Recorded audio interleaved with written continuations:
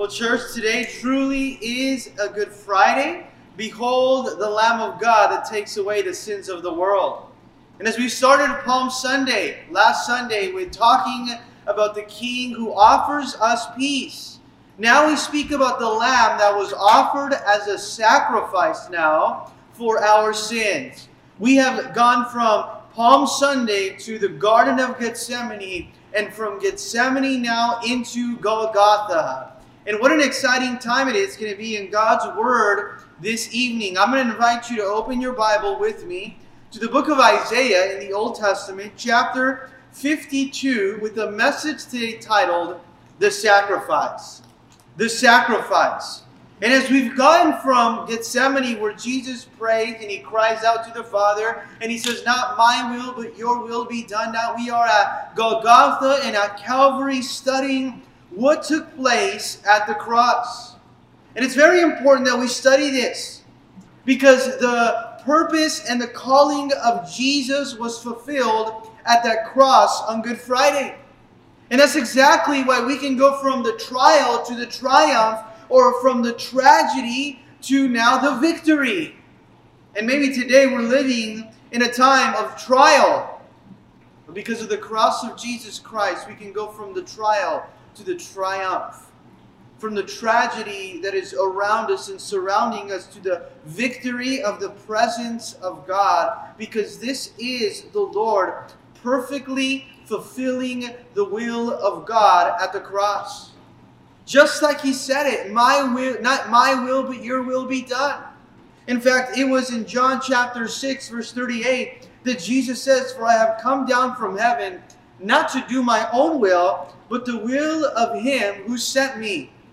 And that was the entire purpose and calling and desire of Jesus, not to do His own will, but the will of Him who sent Him. In John chapter 8, verse 29, He says this, and He who sent me is with me. The Father has not left me alone, for I always do those things that please Him.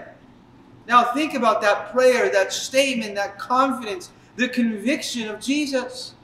Where He says, the Father is always with me. He has never left me, because I always do the things that please Him, because I've been sent to do the will of Him who sent me. His entire focus was to get to the cross, to fulfill, to accomplish, and to satisfy now, to pay the price of our sins that we could never pay. And we're going to see that take place at the cross. We're going to see that now even be prophesied in the Old Testament through the prophet Isaiah. Before we even get there, I want you to know that the cross was so important, as we've already even embraced the cross in our lives as believers. In fact, it was A.W. Tozer that said this, in every Christian's heart, there is a cross and a throne. And the Christian is on the throne till he puts himself on the cross. If he refuses the cross, he remains on the throne. We all want to be saved, but we insist on Christ doing all the dying. Do you see that today, this Good Friday? I pray that not only we would come and embrace the cross, but that we would say, Lord, here is the throne of my life. Thank you for dying on the cross for my sins. I choose to follow you. I want to carry the cross as well. Because there's a difference between looking at the cross, there's a difference between remembering the cross, and then finally carrying the cross. And that's exactly why we've come tonight, because we want to carry the cross. And today we say, Lord, we want to carry the cross. We appreciate you. We recognize you as the King. And we know that you were the perfect Lamb. You see, it was during this week that the Jewish people were celebrating redemption through the Passover. It was the Passover, the Jewish celebration, where they remembered that judgment was going to go through Egypt to those whose houses did not have the blood of the Lamb. And judgment had to come. Judgment had to come because God now, His holiness, demands that He judges sin, and that price is costly. That's why the cross was necessary, because God is holy. And because God is holy, He must judge sin. So therefore He told them that during this time they would now take a lamb and sacrifice that lamb and put the blood on the doorpost, on every side of the doorpost, as a covering now for that home, as a protection now for that home, so that the angel of the Lord would pass over now, and they would just receive the protection because of the blood of the lamb. That was the celebration of the Passover.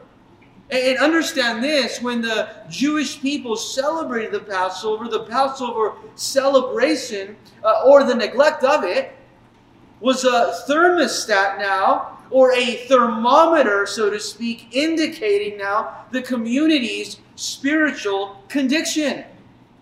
And think about observing now the cross, observing the blood of the Lamb. And we're going to observe it tonight as we take communing of the cup and of the bread. And when the Jewish people or the nation of Israel, years after, if they did not celebrate or institute now the Passover meal and the unleavened bread, and they did not do these things, it was indicative now of their spiritual condition if they neglected now this tradition and this history now.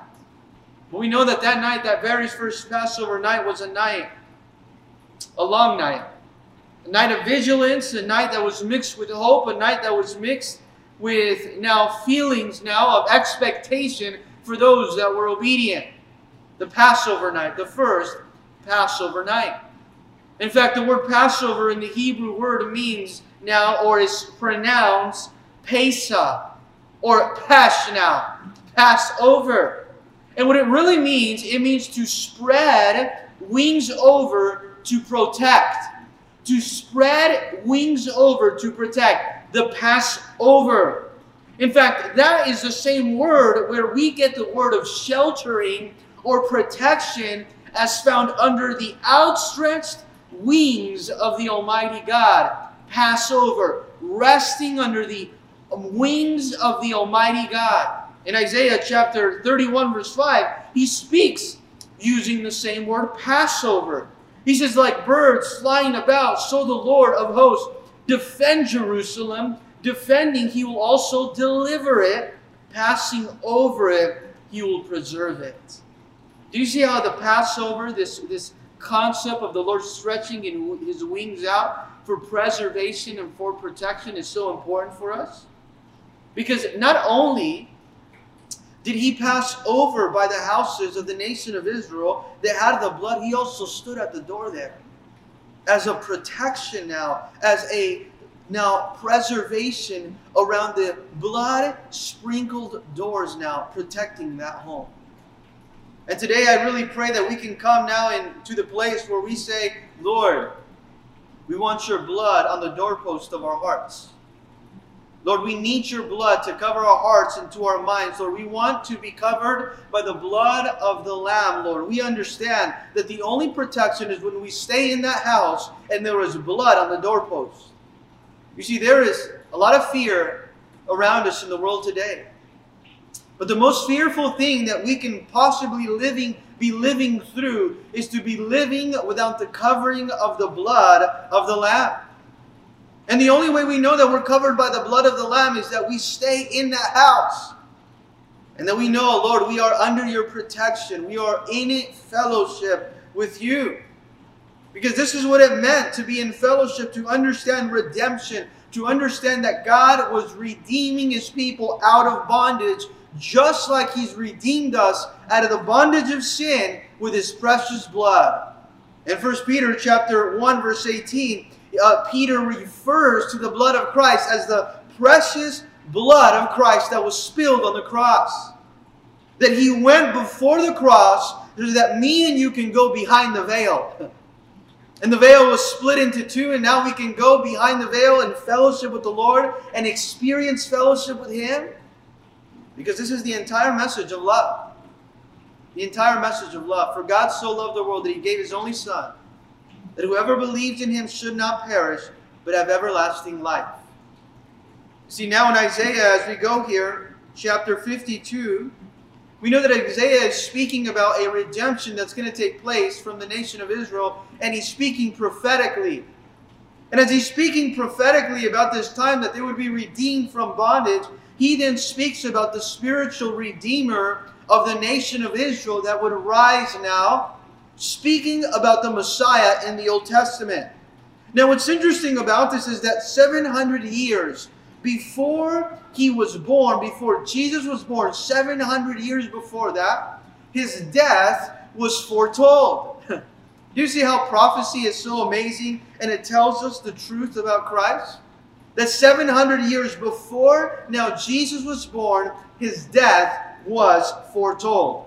Now what do we pray right now as we go into Isaiah chapter 52? Let's go ahead and pray. Lord Heavenly Father, we thank you, Lord. We thank you, Jesus, God, because you have allowed us to come to this portion of Scripture. And we ask, Lord, that you would teach us what it was, Lord, for you to go through that cross, through that suffering for us.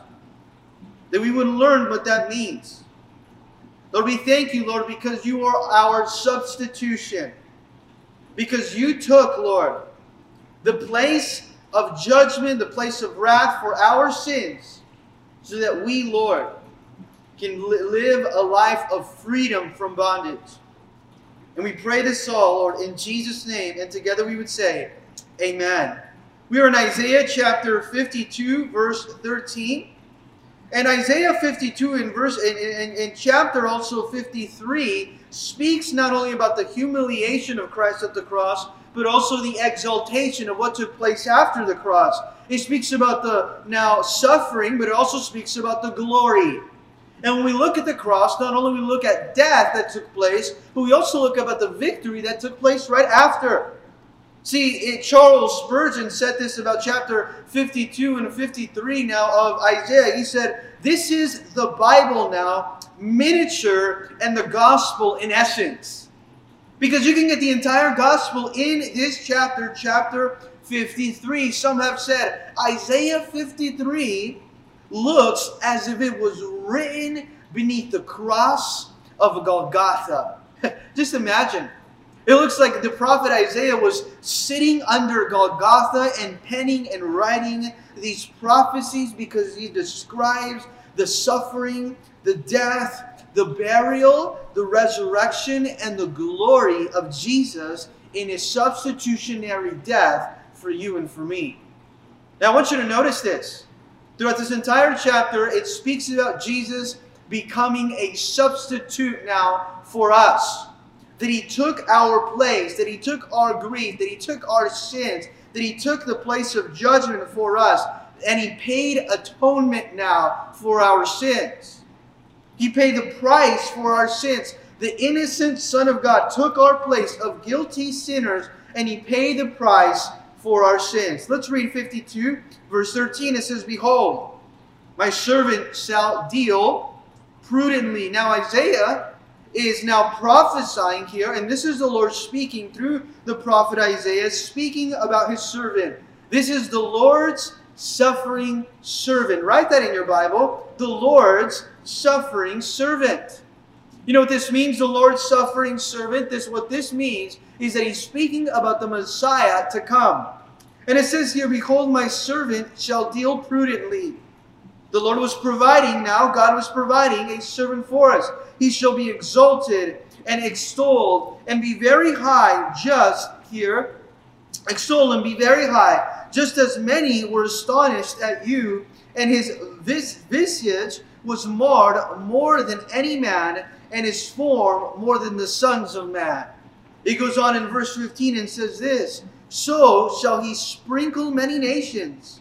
Kings shall shut their mouths at him. For what he has not been told them, they shall see, and what they had not been heard, they shall consider.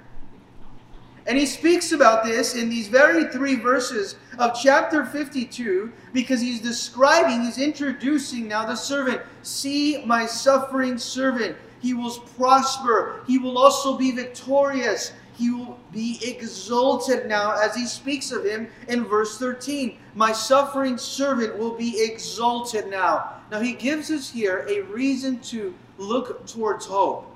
Notice he's going to talk about the suffering of our Messiah. The prophecy is going to speak now in detail about what Jesus did on the cross for us, what he took on our behalf. But before he goes there, he says in verse 13 that he was going to be exalted, or that he would come out victorious, that he would prosper now after this suffering. There was an assurance here that at the end there would be glory now. Do you see that? That he would receive recognition as a king. But before that recognition, before the glory, there was going to be suffering. The ministry of Jesus, the ministry of the Lamb, the ministry of the Messiah was needed. He's first telling us there's going to be victory before I explain the suffering. Why is this important? Is that we would understand that he's speaking about Jesus, and that when we read this portion, we don't miss out on Jesus. You see, this is an introduction for us, that we should never miss out on Jesus. There are many times that we can read passages like this and miss out on the importance of what Christ did on the cross for us. What is it that Jesus took on the cross for us? Verse 14, it says, just as many were astonished at you, so his appearance was marred more than any man, and his form more than the sons of men. You see, in verse 14, he starts to describe the physical appearance of Jesus. And he says, he talks about an astonishment of when others looked at Jesus. He says this now, that many were astonished at his appearance because he did not look like a form of a man, because of how badly he was suffering now, the beatings now, and everything that he went through when he went to the cross. The Bible tells us that he went through scourging through the Gospels. That he went in this flagrum, that the Roman soldiers took him to the now fortress Antonium of the Roman government and Pilate's court, and they whipped him now, and they beat him, and they blindfolded him now. And in fact, it says in Luke chapter 22, it says, now the men who held Jesus mocked him and beat him, and having blindfolded him, they struck him on the face and asked him, saying, prophesy, who's the one who struck you? See, he's saying here his face was so disfigured that he hardly seemed human. Now, have you ever seen something, or can you imagine now the impact of the suffering that Jesus had to go through? It says that scarcely would someone recognize him as if he was a man, because of the terrific now suffering that he underwent during that time. And in verse 15 it says, so he shall sprinkle many nations, or he will startle, or he will cause amazement now to many nations. Kings shall shut their mouths, people will be silent now, recognizing and realizing the work of what Jesus did. For what had not been told to them, they shall see. And what had not been heard, they shall consider now. Those that did not know of Jesus, they will realize this after. That he was the king, that he is the king, that he is the Messiah. And kings will stand speechless at the presence of God. They will have nothing to say. Because Jesus, with his great glory, with that great glory that he has, and with that work that he does, he will stop every now speech of people that would speak against him. And those that have never been told, or those that never have heard now, will see, and they will understand what Jesus did. This is the introduction. As he's introducing now the suffering servant. I love it because he speaks about Jesus as his servant, the Lord, God, the Father. And in verse 1 of chapter 53, he goes on, and let's listen to what he's saying, because he's going to describe now the suffering, or what took place when Jesus came. And he speaks about the ministry of Christ here in verse 1, where he says this, who has believed our report? Who is the one that has received the message? And to whom has the arm of the Lord have been revealed? Has anyone seen or received this revelation of Jesus? Who has received our report? In verse 1, he starts to speak about. And he's going to give an introduction that the Messiah will suffer, and with suffering, great power of God would be displayed on him. The great power of God would be displayed, but most would reject and would not welcome him. You see, this is prophetic. Speaking about what would take place when Jesus would come and the ministry that would unfold. He's saying who will actually receive the message. Because here Isaiah was prophesying that many would reject the Messiah. And they would reject him because of the way that he would come. He says, who has believed? Who has received this message? Has anyone received it? Because many would reject him. Many would hear him and reject him. Verse 2, for he shall grow up before him as a tender plant and as a root out of dry ground. He has no form or comeliness. And where we see him, there is no beauty that we should desire him. Why is it that many would reject Jesus? Here it tells us in verse 2. Many would reject Jesus because of the form in which he came. You see, he describes Christ as a root. He shall grow before him as a tender plant and as a root out of dry ground. Why is it out of dry ground? Describing Galilee. That Jesus would come out of a small town, that he would bring now, the Lord would bring something beautiful even out of the most dry places. Notice that. But it speaks about here the humble rise. The humble rise of Jesus. That he would rise in lowly conditions, very humble conditions. That Jesus would not wear any royal robes or attire or emblems now, but he would be making his true identity visible to those that had eyes of faith to receive him. It wouldn't be no splendor, it would be no beauty that would attract us to him. In fact, he goes on and he says that here. He had no form of callingness. And when we see him, there's no beauty that we should desire him. There was nothing that was so attractive to him as the Messiah that the Jews were expecting. Now, when you think about a king of the Jews, you expect someone with royal emblems that come from a royal palace, but that's not how the Messiah would come. And that's exactly why in verse 2 he says there's going to be many that are going to reject him, because it's not going to look like something attractive as when you look at a king. He would come from a dry place. From a lowly state, he would grow up. He would rise that way. You know how interesting it is that sometimes we try to make the gospel so appealing and so attractive through the presentation now of this modern mind. And what we try to do is we try to dress up the gospel in our own method, in our own approach, but we have to stop trying to make it look attractive. Because the gospel is simple now. We have to stop trying to make it a certain way. The New Living Translation says this, my servant grew up in the Lord's presence like a tender green shoot, like a root in dry ground. There was nothing beautiful or majestic about his appearance. Nothing to attract us to him. You see the simplicity of the Messiah, how he would come? Alan Redpath says this, the only one that can make Jesus attractive or can make him attractive is the Holy Spirit. Well, isn't that amazing? The only one that can make him attractive is the Holy Spirit. Now, why is this so important for us? Because Jesus came in such a humble and such a lowly form for one thing. For one thing, to die on the cross. And notice in verse 3 it says, he was despised. This is why.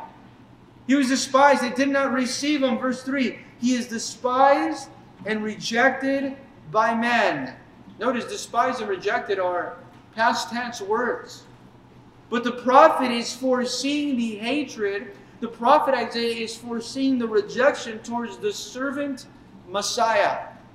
This is the servant Messiah. What does it say? He was despised. He was rejected by men. Here, a man of sorrows. Why was he a man of sorrows? Because he took our sorrows to the cross. Because he took our pain to the cross. Because he took our fear to the cross. Because he took the darkest moments of our lives to the cross. Do you see how it speaks about this? The man, the Messiah that it speaks about in verse 3, a man of sorrows, acquainted with grief. He was familiar with grief. Acquainted with grief. And we notice here, it says here, and we hid as if it were our faces from him. He was despised, and we did not esteem him. We despised him. We looked at him very lowly. There was a lack of respect for the incarnate Son of God. It says, in fact, in verse 3, that we hid our faces, that we turned our back on Jesus, and we looked the other way. We despised him. We did not care. We held him in low esteem. We did not give him our heart, and we did not give him our attention. Now he's speaking about those that would reject Jesus, that never gave him their hearts, and that never gave them their attention. They despised them.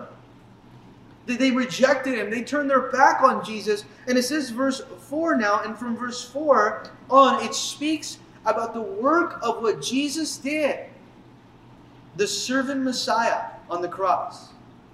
Now we have to appreciate these verses because these are the very verses of the work of the cross.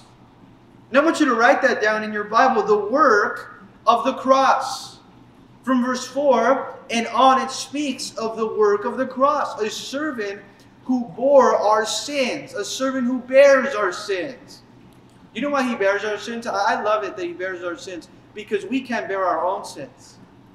In fact, if we try to bear our own sins, they take us to hell. But it's so amazing that he bore our sins and he took them to the cross on our behalf. So now that we have a right standing with the Father. It says here in verse 4, surely, and notice this in your Bible, he has borne our griefs. What did the Lord do? Borne means he carried. And today in this season, maybe you have a season of grief, of fear, of weakness now.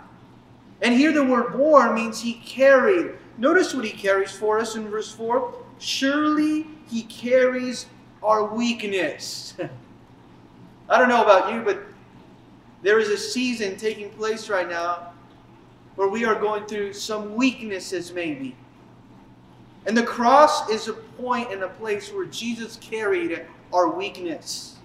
He bore our griefs or our sorrows, here it says. And he carried our sorrows.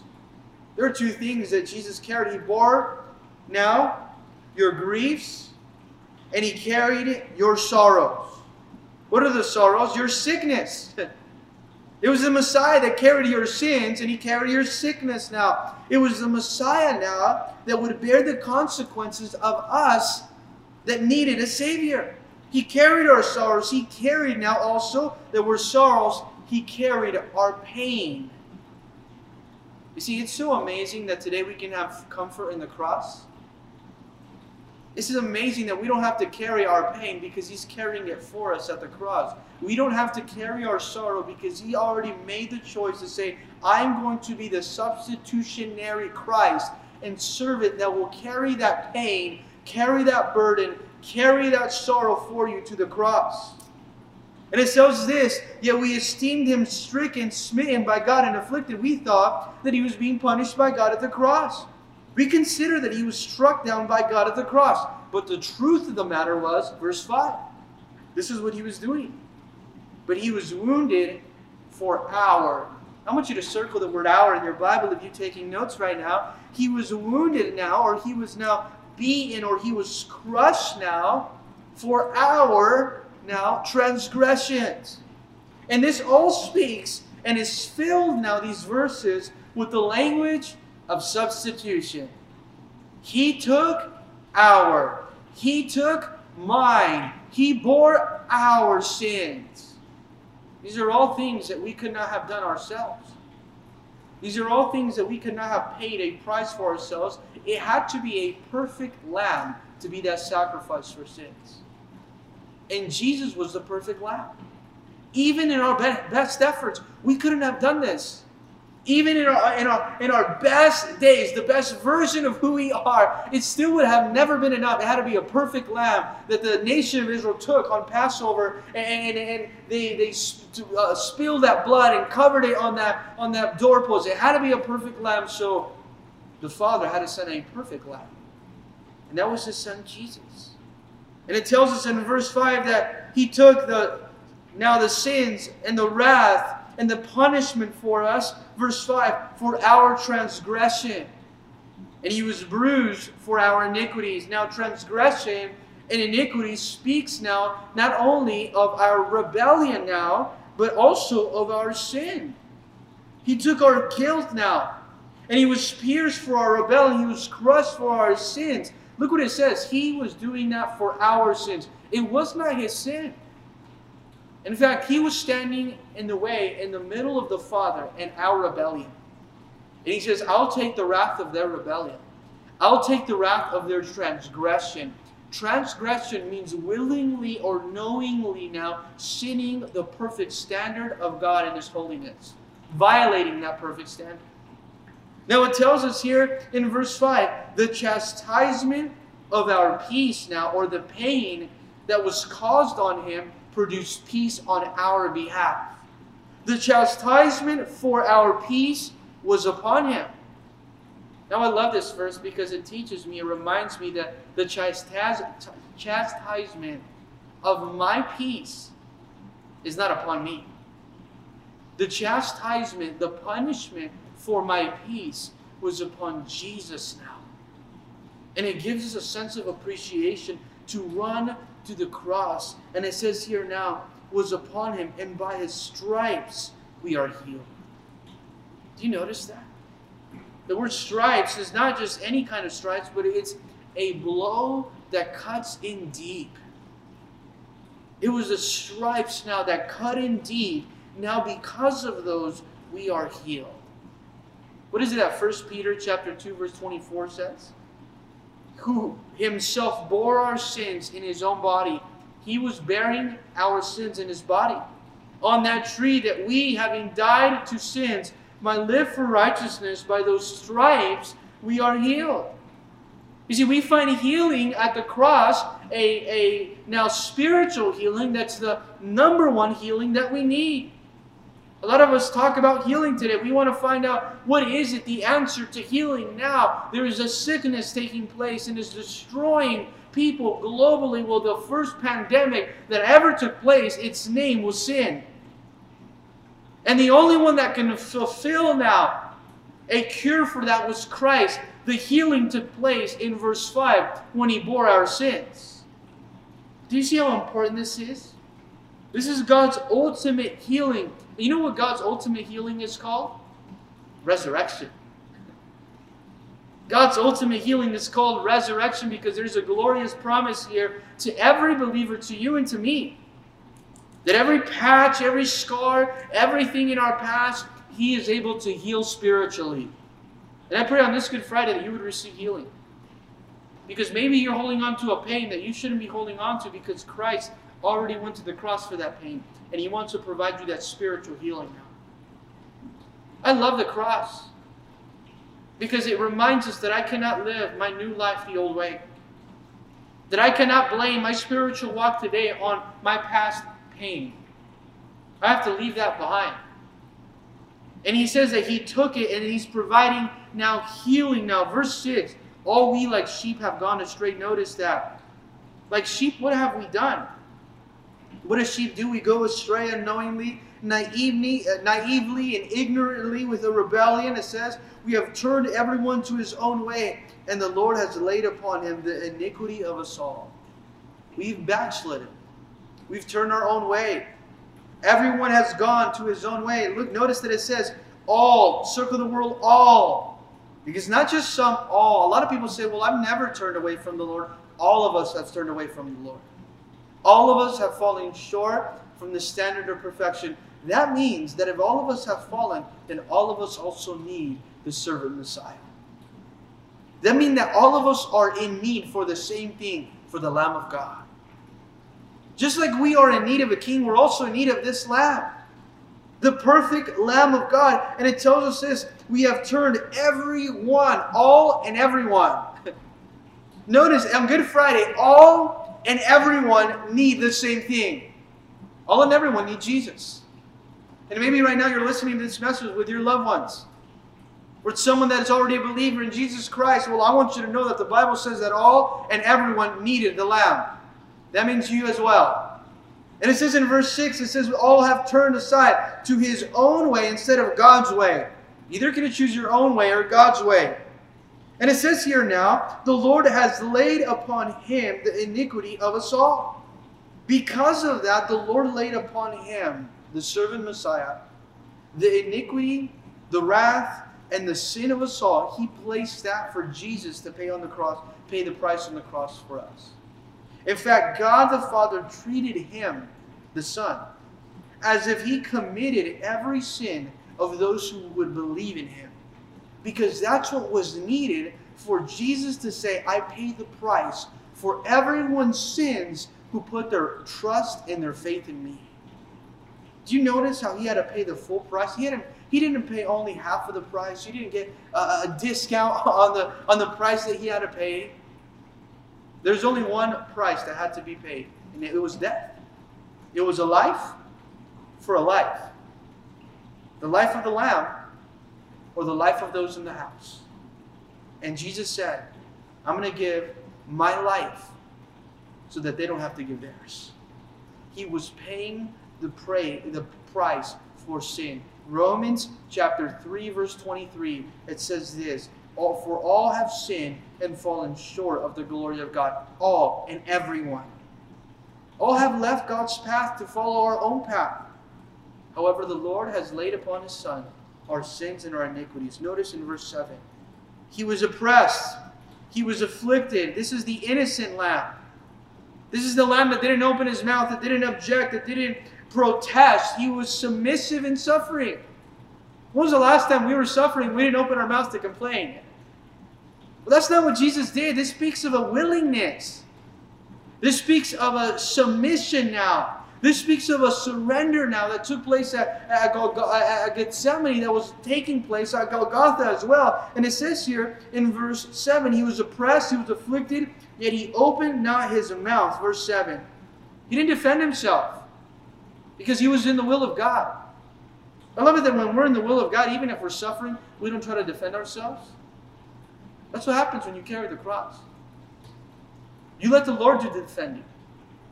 Because you rather be in His will than anywhere else. And the Lord was in the will now of the Father. It says, He was led as a lamb to the slaughter, and as a sheep before the shears is silent. You know, a little lamb, when he goes with its master, its owner, the shepherd, and he follows the shepherd wherever he goes. They don't know. They have so much confidence and so much trust in the shepherd. They don't question when they're going to the slaughter.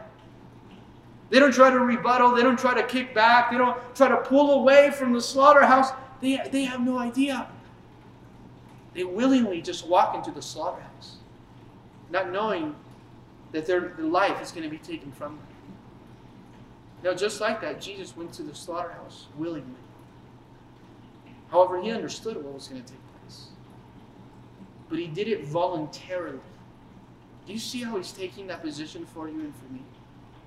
He took your sin, the darkest moments, the most wicked moments of our sins. He took them, and it says, He opened not His mouth. Verse 8, He was taken from prison or from the criminals.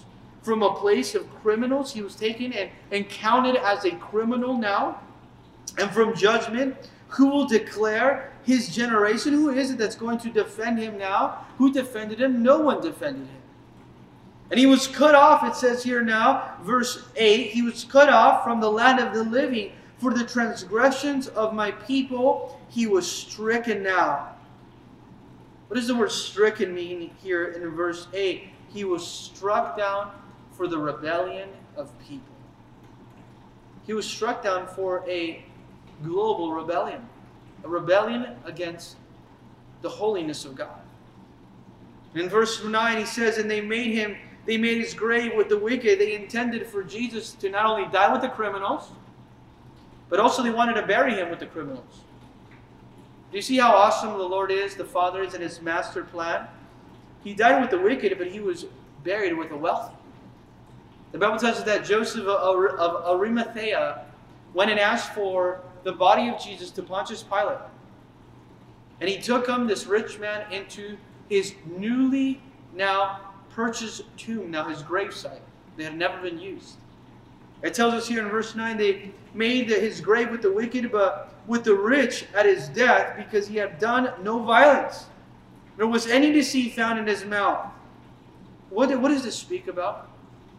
That the treatment that He underwent was the treatment that He went as an innocent Savior. It was done as an undeserved treatment towards Him. Innocent and undeserved, He went. And yet He never deceived anyone. He never was given to violence. The Messiah never sinned. He remained holy despite all the pain and all the suffering. Well, isn't this an encouragement to us even as we're going through suffering right now? To remain at the cross? And maybe this Good Friday, you're learning that through suffering, it is our responsibility to stay at the cross. Because you can do one of two things with the cross. You can flee from the cross, or you can embrace it and die on it. And that's what we're called to do as disciples. To not flee from the cross, but to embrace the cross. Notice what it says here in verse 10. Yet it pleased the Lord to bruise him.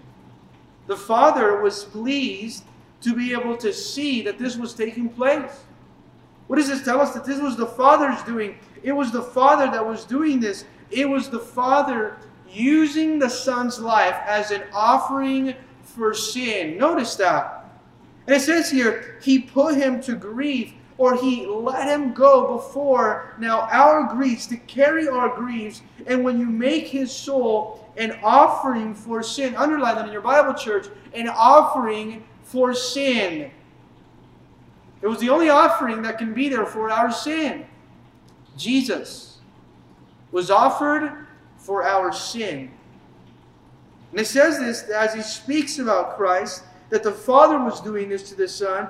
He shall see His seed, He shall prolong His days, and the pleasure of the Lord shall prosper in His hands. Now what does this mean? That as He was an offering for sin, He shall see His seed. What does this mean, a seed? An inheritance, a generation, a children, a sons and daughters. That He shall see them. How will He see them? How will the suffering Messiah see them when He was taken to suffering, to die? He will see them as this is a promise to the resurrection. He will see many descendants, many sons, and many daughters enjoying this long life now because of the resurrection, because of the suffering. You see, it was now, and it tells us here, the pleasure of the Lord shall prosper in His hand. It was God's good will that this would take place through Jesus. And the Father was not pleased so much in the Son's suffering.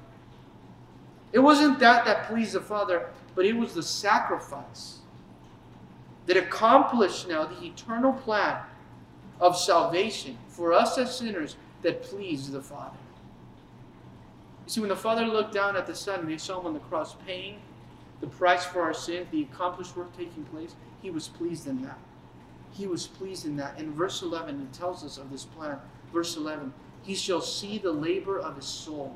He shall see the accomplishment of His soul. He shall see that which He accomplished through anguish. He shall see the complete sanctification here of His soul and be sanctified here, or be satisfied. He shall see now His soul and be satisfied. He will not regret.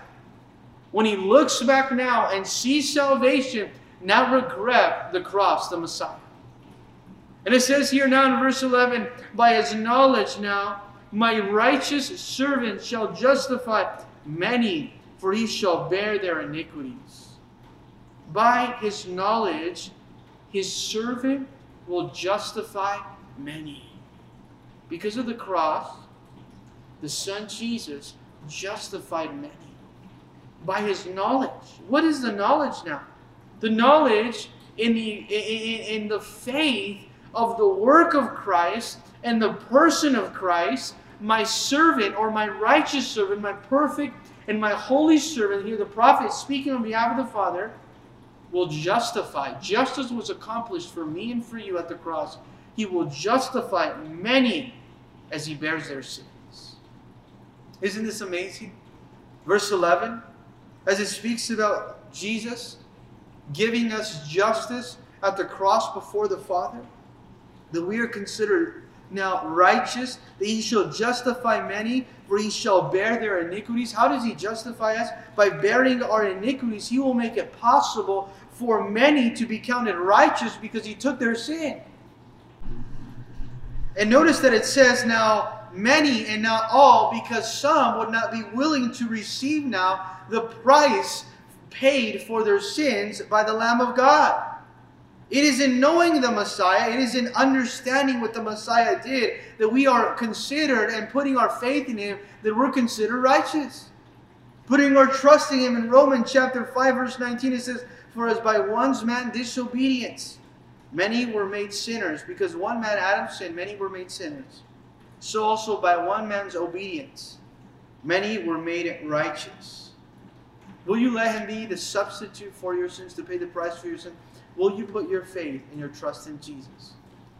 Because it was one man, Adam, at the Garden of Eden, that because of his disobedience, we all have been made sinners. But through one man's obedience, Christ, we all now have been made righteous. Let's go to finish in verse 12. As the worship team comes forward, it says this, therefore I will divide him a portion with the great, and he shall divide the spoil with the strong. The Lord, the Father here, will give him a spiritual victory. And this speaks of the totality of Jesus in the sacrifice now on the cross. It says that he would be poured out. It means that his soul would be completely poured out now on now the cross. Therefore I will divide him a portion with the great, and he shall divide the spoil with the strong, because he poured out his soul unto death, and he was numbered with the transgressors.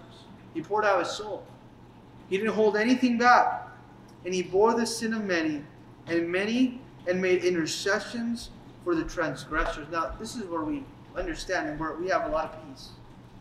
That he makes intercession for the transgressors. You see, when Jesus is at the cross, what he's doing is making intercession for us. He's making intercession for you, and he's making intercession for me. Transgressors. He's pleading our case before the Father.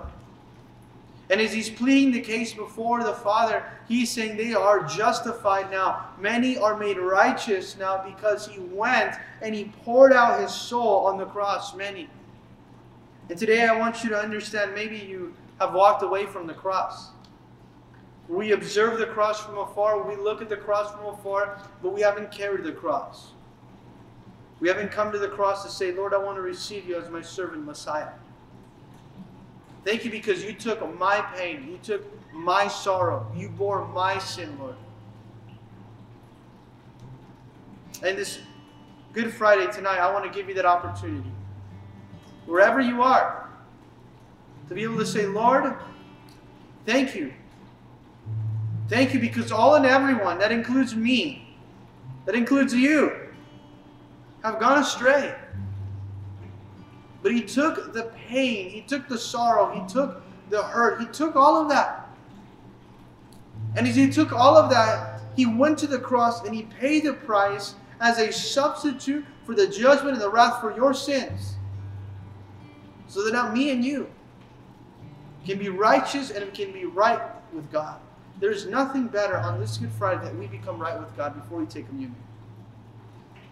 And that's you. I want to pray with you. Would you just pray this simple prayer? Lord Heavenly Father, we thank you, Lord, because you came in a very lowly state.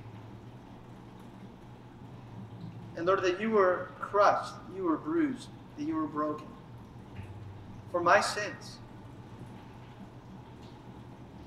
But I ask now, Lord, that you take this pain, that you take this sin, and you replace it with your love and your grace and your mercy, Lord. We thank you for the cross, Jesus. We choose to go to it and to surrender to it, not to reject it, Lord. We pray this all, Lord, in your name, in Jesus' name. We receive you by faith as our Lord and Savior. In Jesus' name, amen.